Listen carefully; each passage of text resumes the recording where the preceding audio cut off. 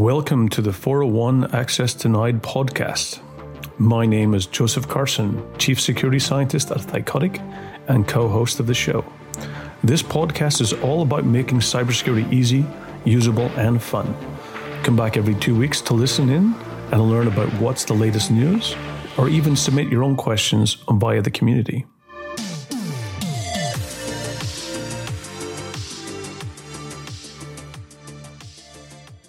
Hey, Mike, welcome to another 401 Access Denied podcast.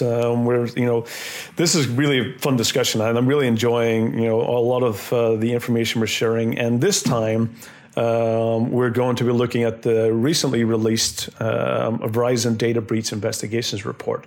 It's definitely, for me as a researcher and doing a lot of, kind of reading of reports throughout the year, it's definitely one that I really get excited about because it's very thoroughly, researched. It's good details. It provides you good kind of, let's say, thermometer, kind of good indication or trend of what's really happening in the industry.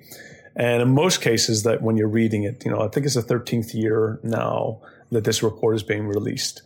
And, it's on everyone's calendar. We're usually waiting between the April and May timeframes. Right. Everyone's, sitting around, with their cups of coffee ready.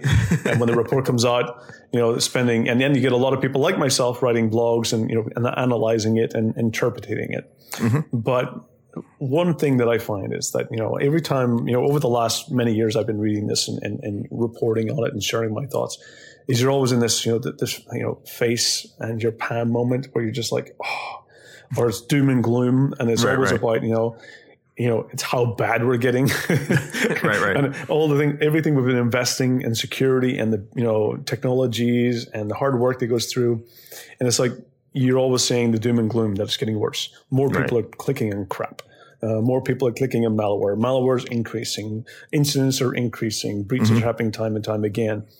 And this report, I was so happy this year. I don't know if you got to go through it in as much detail, but for me, I think this report indicates that finally we're starting to see results.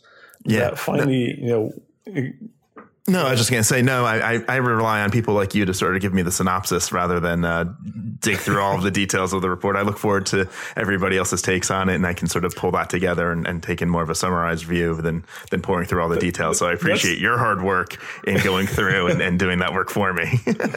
You're definitely the smart one of doing this. Going and reading other people's interpretations is probably the easiest thing. Yes. And it's definitely the smartest and quickest, and you get a lot of different views and viewpoints. For me, I like to compare it with my research that I do and compare notes. Right. And also a lot of peers of mine also contribute to the report as well, which is always interesting to see their feedback and results too. But absolutely, you're right. Sometimes read my report, read my blog, which I'll give you a plug rather. Quick summary. Go read Joe's synopsis. It's awesome. Yeah. So, but this time, what I really kind of, for me, it was actually, I was actually sitting up. I was like, whoa, this is positive. Malware's decreasing. People are clicking in less rubbish. Things are improving. There's been less data breaches. It was one of those moments in time where I started getting my hand and I started trying to pat myself in the back. And I think all security professionals around the world, this is a report to show that their hard work is actually paying off. Cybersecurity awareness training, getting security culture into the employees and all the messaging and all the hard things, and sleepless nights and research around the clock. And a lot of, also in it as well was an indicator that a lot of security researchers, we always talk about hackers being used in the bad terms. Mm-hmm. And I always disagree with that because I see myself as a hacker and I'm ethical. Sometimes the news and media make us out to be the bad, the villains. Mm-hmm. And also even security researchers, that do responsible disclosure sometimes could also turn out to be villains because, they're sharing with the world these vulnerabilities, and organizations sometimes basically will, victimize them or even try to sue them, for the work and for making people aware that they have insecure products. So I think for me, this report was a highlight that actually, security researchers, most organizations will find out about breaches from security researchers. Which was a great indicator that, there's a collaboration between companies and security researchers happening. And that security researchers are your friends and really working with you to make the world a safer place. So, and those are security researchers, they are hackers. They are basically fundamental. That's what their primary focus is on. So the report was great. It might, as it says, it might not be a champagne moment. It's not time to break out the bubbly and say we've won and great. And I don't think there's ever winning. It's just doing better. There's never winning. It's just about it's about surviving in many cases. Right. Do you pull out the champagne just to show that we survived? But I think it's definitely a moment. Security researchers and hackers around the world who do spend the time in working for good focus and helping organizations. This is a moment to visit, celebrate. I agree. I mean, we really do we have a responsible disclosure program that we, there's a link to it right from our site. We sort of rely on it. We have, our community is filled with security researchers. We want to take advantage of that. And in fact, when filling out, those annoying security questionnaires for various companies, they ask, like, what do you do from a security perspective? It's one of the first things I list is we have this program. It's actually turned up more things than, some of the audits we've done, I really appreciate it. I don't, it never occurred to me like this is somehow like how could this be a negative thing to get this information about my platform and what we're doing and the vulnerabilities in it from someone who clearly cares and is going, sort of a partner. And it's crowdsourced. It's going to be similar to spreading out the number of attacks and how all the different people who could be attacking your system. Now you're using that crowd to test your system and give you that feedback. I super appreciate that program that we have. I completely. I mean, this is a community. This is a community effort. This is working together, and bringing experts in various different views and specializations to really help. And that was one of the important things here. One of the things the report did say is that if you do, become a victim, that you're more likely to hear from third parties, your customers, partners, and security researchers, where actually the top third party, basically individuals or people or teams or companies that will inform you of those. So the report itself, not a champagne moment, not time to break out the bubbly, but definitely time to celebrate. Definitely time to bring out the barbecue. Maybe have a couple of good, beers and whatever your preference of drink it may be. For some people, it might be water. In Estonia here, definitely vodka is the common tabletop drink. But it definitely, it's a time to reflect and looking at security professionals, like yourself and me and others that we work with and their peers to really say, thank you for the work that they've done. To really reduce the threats and make the world safer. Because this is a report to indicate that the world is a little bit safer this year, maybe from computer viruses and ransomware, but not other types of viruses that we can't deal with. But definitely an indication that, the resident improvements has been made. I agree. And I think there's a couple underlying causes that might be moving us forward in that way. I think those responsible disclosure programs, there's a few of them out there. They're more collaborative. I think that they're sort of picking up in speed, which means, for us, one of the vulnerabilities that was pointed out to us was actually in a third party, SaaS that we use.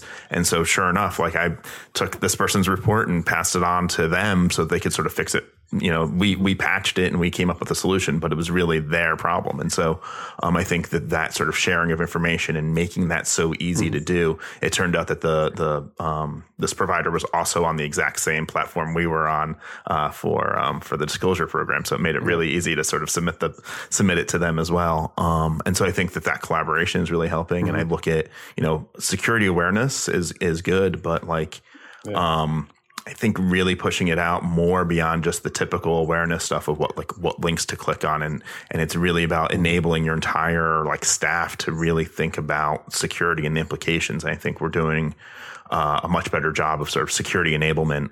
It's that's one of the cyber ideas that we push a lot on is, everybody in an organization that can touch technology has to understand the implications of their actions, because you can really affect the security posture of your whole company, even if you're, in sales or in marketing or whatever, because you're using this platform and you have the ability to do a thing. So I think we're doing a much better job of getting everybody involved, and it's not these siloed, like this is the security team within the company. I think we're doing a much better job.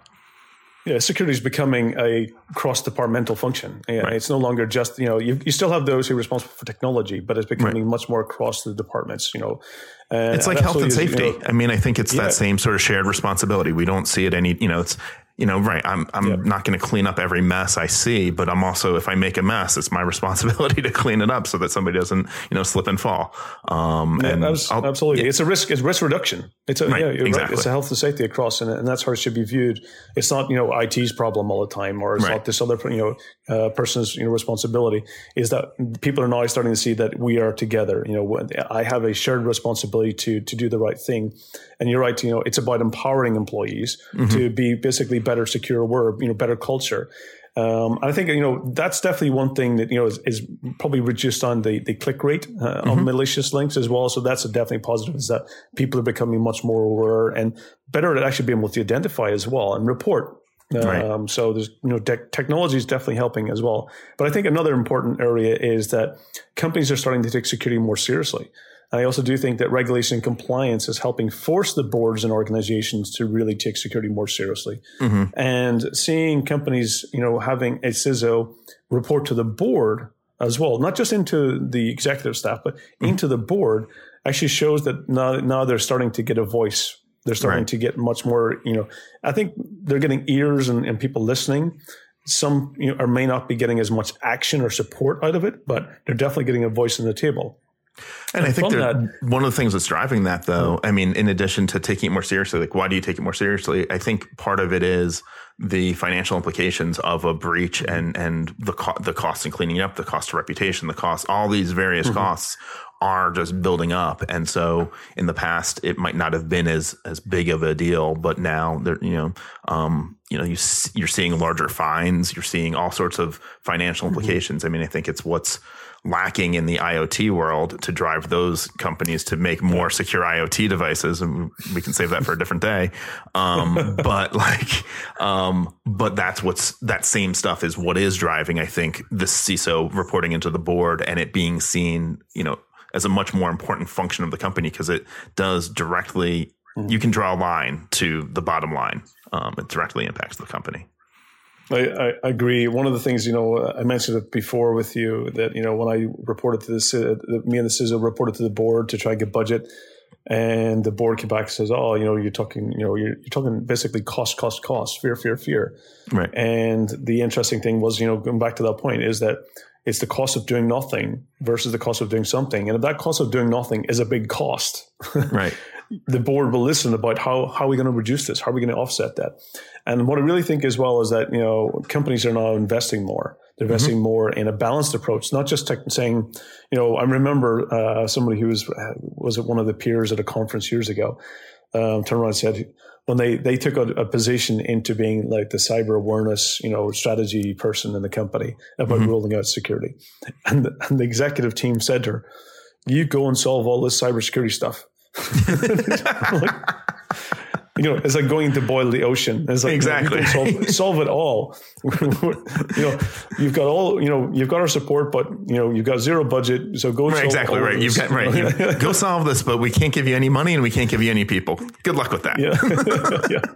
So, but I think that is changing over time, and I think more people are saying that you do have to invest in it. And it's a balanced approach. It's not just a technology. It's about balance between skilled people in the organization, good technology, and having those work together definitely helps reduce and helps. Ultimately, what we're seeing here from the Verizon Data Breach Investigations Report 2020 is the results of those efforts. Yeah. And we can't be complacent as well. We can't just turn around and say, right, enough is enough. We have to keep pushing. We have to keep, making sure that CISOs are getting the resources and budget they need, that security professionals are getting the support in order to help actually, invest in the right areas to roll out the right technologies. One of the things that was interesting in the report as well was that we're starting to see a lot more, where the balance, I think it was around 23% of the cloud was targeted and around 70% of on-premise areas as well. So there is basically, but out of the cloud, that 23% or so of cloud instance, that actually around 70% of those was actually from brute force stolen credentials attempted. So that shows, that the difference is that where it's on premise, where they're trying, criminals are trying to take a much more maybe vulnerabilities or, unpatched systems or exploits or, phishing scams.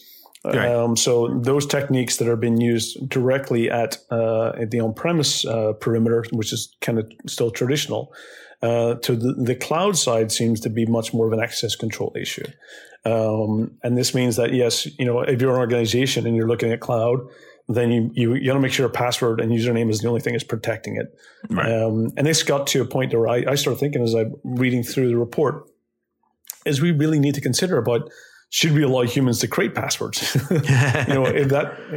Should we start thinking that humans, we're not very good at creating unique long passwords.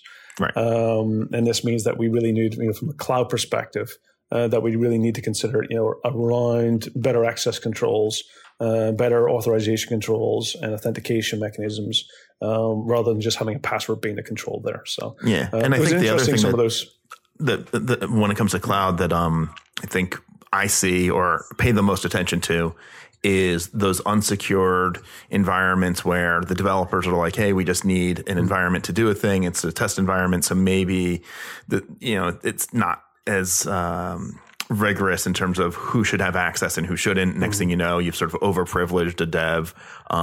They don't understand the implication of what they did. And next thing you know, you have,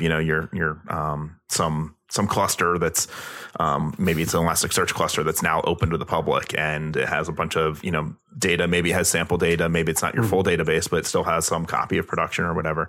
Those are the things that always worry me. And I think, how do you come up with the right controls when you're talking about cloud that you allow that group, that development group to do the innovation they need to do, give them, you don't want to get in their way. You want to be able to say yes. You don't want to be the guy who always says no, but at the same time, how do you do it in a way that protects, your users, your company, your reputation, and making that as seamless as possible as well. Yeah. And to your point, one of the things that was interesting in the report itself was that as a lot of things were declining, such as, malware and, phishing attempts, and other types of techniques, the one thing that was on the increase was misconfigurations and errors. Exactly. And it's to your point is that one of the biggest problems is self-inflicted incidents, self-inflicted data breaches where people are putting, databases open to the public by misconfiguring them. And I think this is the point where, many organizations expect us to run fast, but sometimes you do have to take those moments of, you're running, you're doing it fast, but you want to take a moment to sit back and think, am I doing it secure by design? Am I doing it by privacy? Am I putting the right security controls in place? So we do have to make sure, as we're running fast, it's more like a relay, or you take phases that we have to stop, reflect, make sure we've done the right thing, and make sure we haven't configured something incorrectly. So errors was the biggest thing was on the increase. So those are areas, and it might, to your point, that organizations might be trial and erroring. They're doing their digital transformation. They might not be bringing the right people in. They might be, learning as they're doing, and they might be doing bad practices, which ends up not putting security in place. So that's an interesting, kind of thing that we need to think about.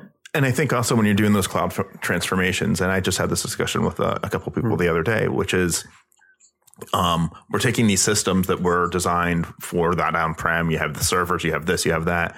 Cloud is a completely different thing. It's just so different that my recommendation in general is to go and find someone who's gone through it to help guide you through that process of how do you take this system and transform it, or how do you start, maybe it's not even transforming what you already have. Maybe it's like, we're going to start down the road with new projects. We're not going to try and take legacy systems and put it on the cloud, but we're going to start this new thing. But again, you still need that educational piece of this is a different world and these are the implications. I think about with the cloud, how easy is it to spin up what used to be a data center that would cost me millions of dollars and take, months to build. I can now spin it up with I can write a config file and spin it up in minutes. And so I think there's a lot that goes into the sort of cloud architecture and security, and, saying, I don't know, and reaching out for help and looking for companies to partner with or consultants is, I think, the best approach to not make those mistakes and not go through the trial and error. Yeah, and your point, I've got a great metaphor for the comparison. Okay, please. So so the shared so I had a long discussion about this. We went into depth with a journalist like a months ago on this, and it was like the difference between on-premise and cloud, and even getting into SaaS and other types of differences, and the things that you need to think differently is the security approaches are very different. So you think about on-premise as just like your car garage. You park your car is that system. You might have a bicycle, you might have a motorbike, you might have you've got different things in your garage. And those basically, when they're in there and that garage door is protecting the access, that's the one door and it's only door. You might have another side entrance door, right. But that's the one door is protecting it. And as long as that door is closed, then you don't need to worry about, locking your car door or your windows or, where you leave the keys. Right. You don't need to worry about, putting a chain around your bicycle and stuff. So in those cases that you're really reliant on that perimeter security, there might be a key, you might have, a wireless sensor, you might have a security guard, if you're maybe Jay Leno and you've got lots of cars, you want to protect your garage because you've got a lot of valuables in that garage. So when you think about that's what on-premise traditional security is really focused around those entry points. And when you're inside, people can open the doors, can get in. You're less worried about the controls inside, but it's that door you're protecting. Right. And when you move to cloud, it's like taking all of your cars and your bicycles and motorbikes or whatever from your garage and your valuables, and then driving it across the street and putting it in a shared parking lot. And now all your cars and everything else is with everyone else's cars. And now you've got to think about, well, okay, I'm now dependent on the security controls that parking garage is actually sharing and providing. And now you start needing to think, well, I need to lock the car doors. I need to make sure the windows are closed. The boot and the trunk of the car is closed. I might need to think about additional security controls and access. So you now have to think about each of those devices and components and infrastructure pieces themselves. And that's where you start getting into that shared garage. And then you start thinking about, well, maybe I don't own the car. Maybe I'm using a service like an Uber. And now it's more about you then thinking about the data and how that data gets in and moved around.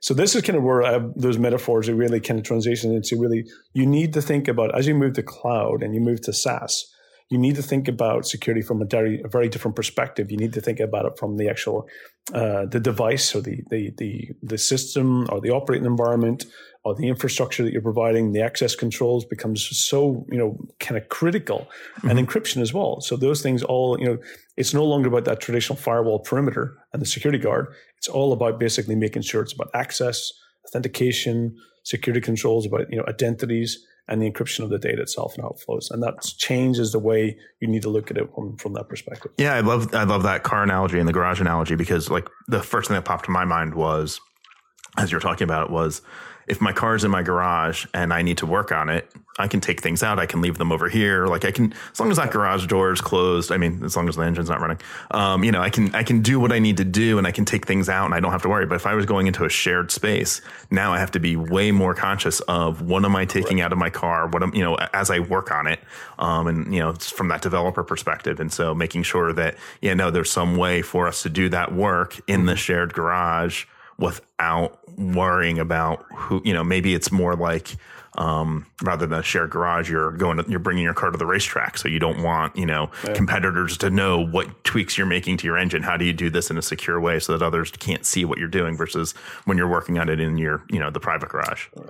Yeah. And it's that point where the configuration becomes important. I remember, I think I mentioned before, I was a large bank in Scotland, where they said to me the worst worry that they have is that when changing security is not a problem. It's when the moment that you've taken the security off and there's no security in place to putting the next security element in place, is that gap is basically the risk. It's not whether you've got security product A or B. It's the gap that there's nothing on the door.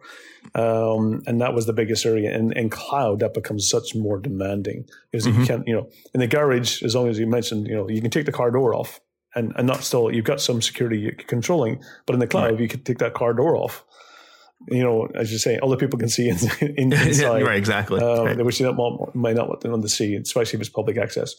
Another big thing in the report as well, which I want to highlight, is that there was an indication as well that dwell time is significantly decreasing, hugely decreasing the dwell time, which is the time in order to detect breaches. To in many cases, for most organizations, it's getting into where it's days, where it used to be months. It used to be like almost a year before you determine a breach.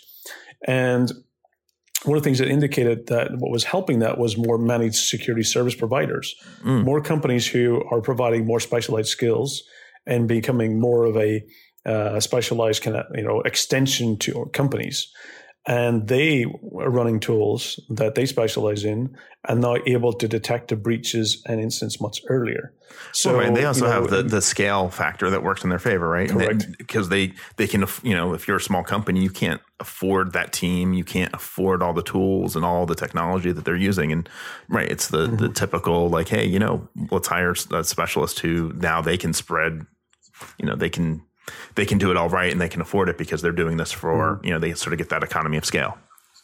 Yeah, absolutely. And for me, that was a major thing that it really shows that organizations, you can't do everything yourselves. You have to work with, best practices out there, get the right skills. You don't have to have them internally, permanently on your staff, depending on the size of the organization, the business, if you do, of course. Right. But, if you're a small business or medium business that, you can't afford that, or it's not your focus, absolutely, working with a managed service provider on those areas will definitely help, especially, reduce that dwell time, which is significant because it's the dwell time, which can be days can be millions for companies in regards to the impact costs from data breaches.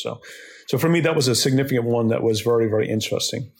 Another piece of note as well, which wasn't in the report, because of course this report's always a lagging indicator. It's always something that you're always kind of, you're seeing the results, but there's always a period of time where it doesn't include certain impacts. And the one thing for me, I think, is ransomware is evolving again. And this is, for me, is probably the biggest thing that organizations should be worried about or fearful of is ransomware. And the techniques now that ransomware is not just about, poisoning or making data unavailable.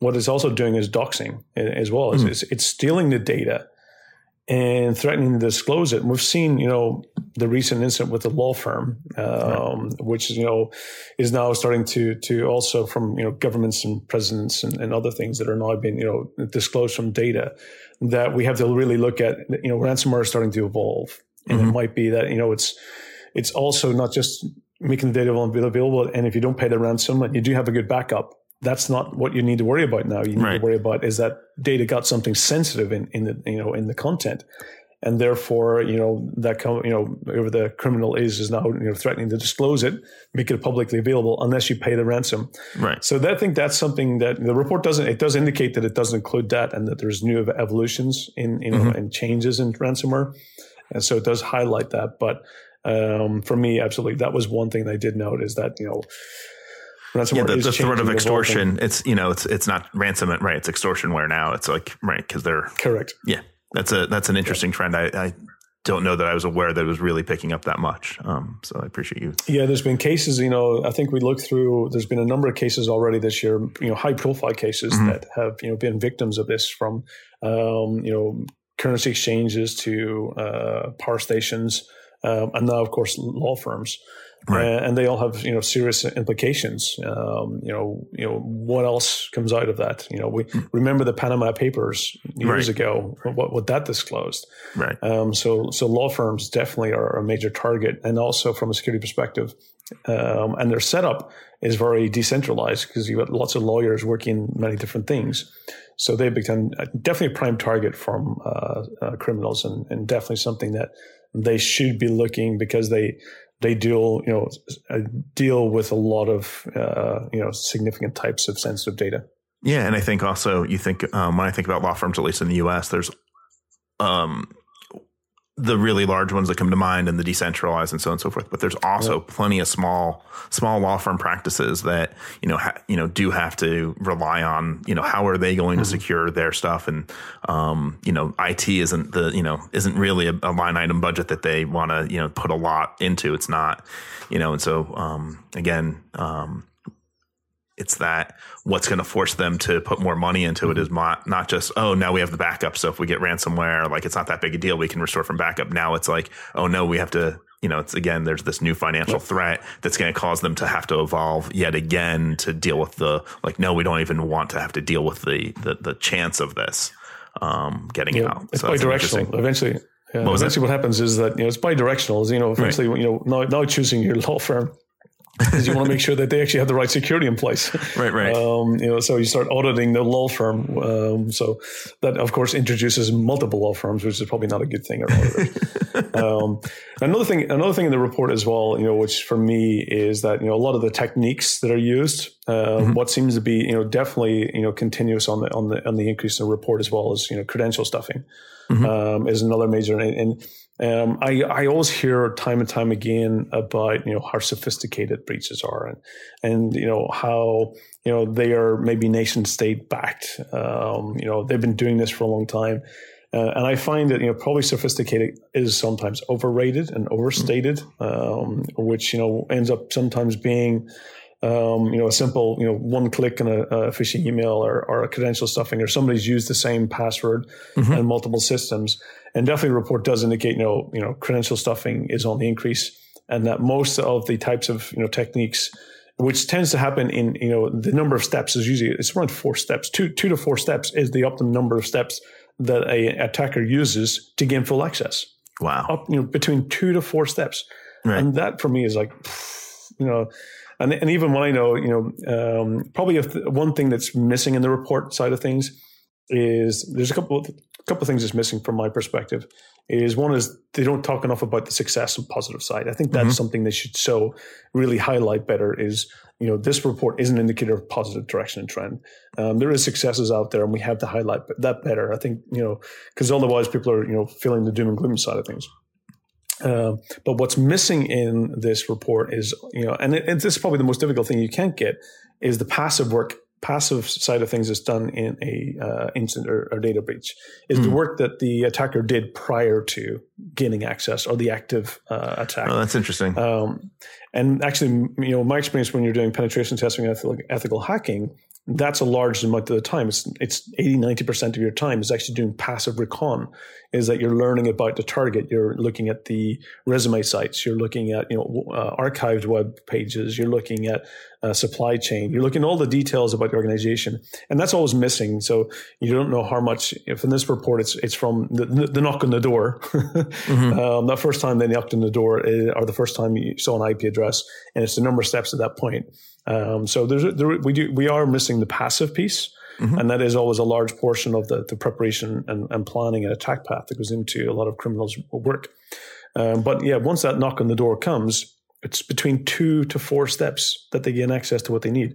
Some, of course, go further and beyond that, but that's an indicator that in many cases that it's the security controls in place, and with credential stuffing and stolen passwords still continuing to be a primary technique. We really have to look, and that's one of my points, even the cloud side, where it was a large portion of cloud breaches were, contributor or attribution of those areas, that we really need to consider, definitely better security techniques at, at the front door, and to make those steps, that if your data is only 2 steps away from right. from the front door, we're probably, the principle of least privilege is probably an area that needs to be probably raised and enforced again. And that's something that, our listeners can listen on another podcast when we go into that in detail. Yeah, definitely. But, did the report get into things about because I already admitted I didn't read the full report.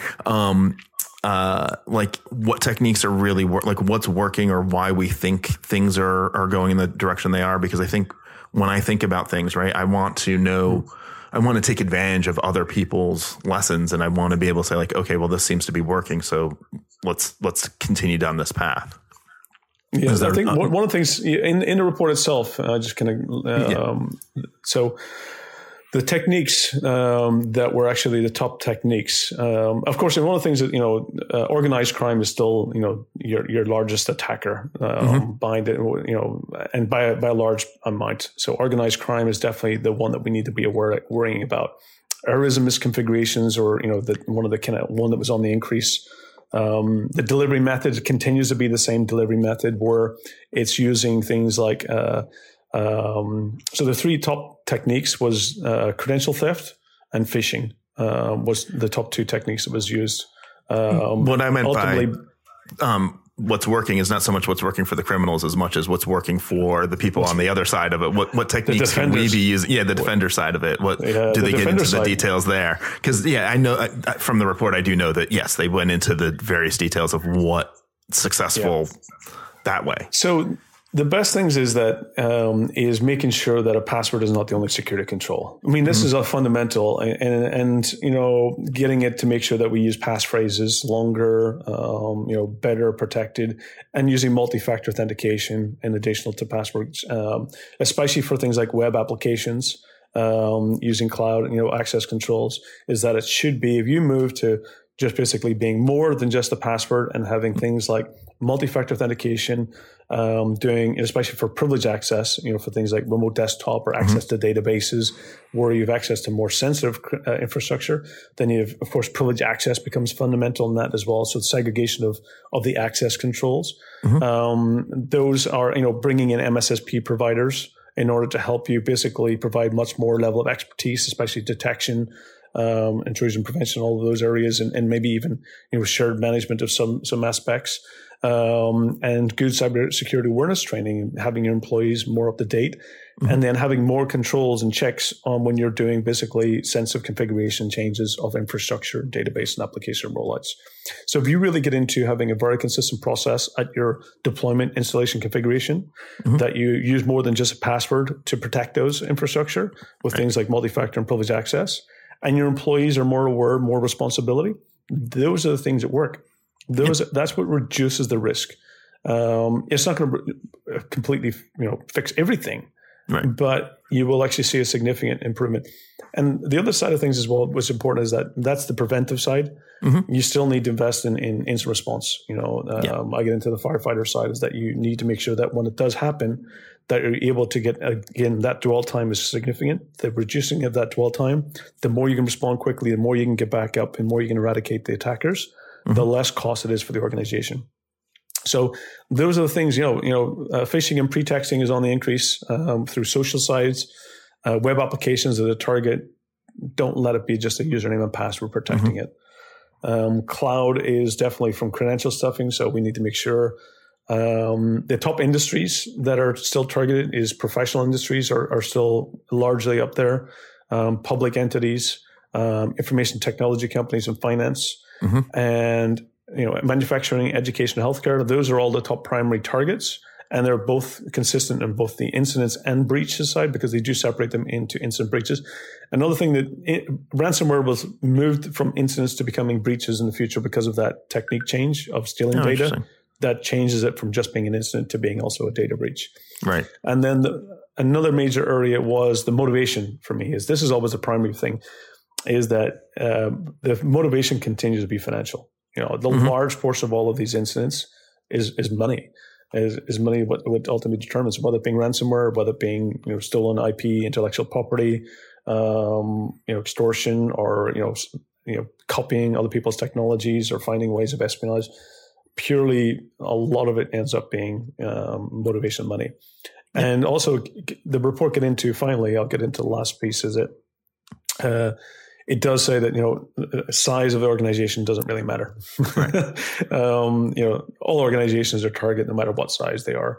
And, being a large organization or small organization doesn't mean that, attackers won't target you.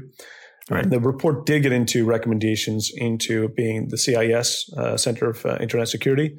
The top 20 controls is basically your best friend at mitigating the risks. So getting into the CIS top 20 controls, if you're able to have those as part of your IT security strategy, it will actually help you address those risks.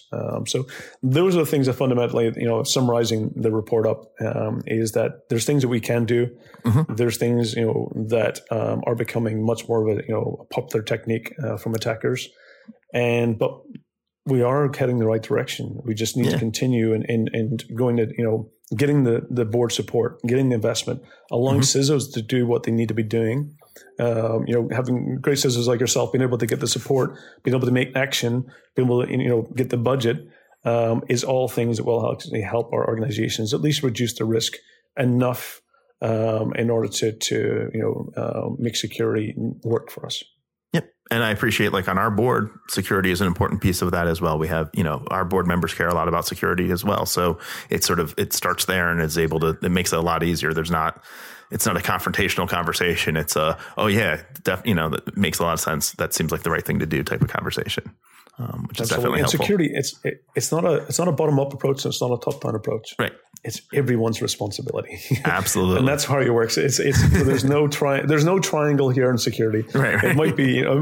I'm probably conflicting a lot of people's terms on the CIA triad and all these other types. Everyone likes a triangle.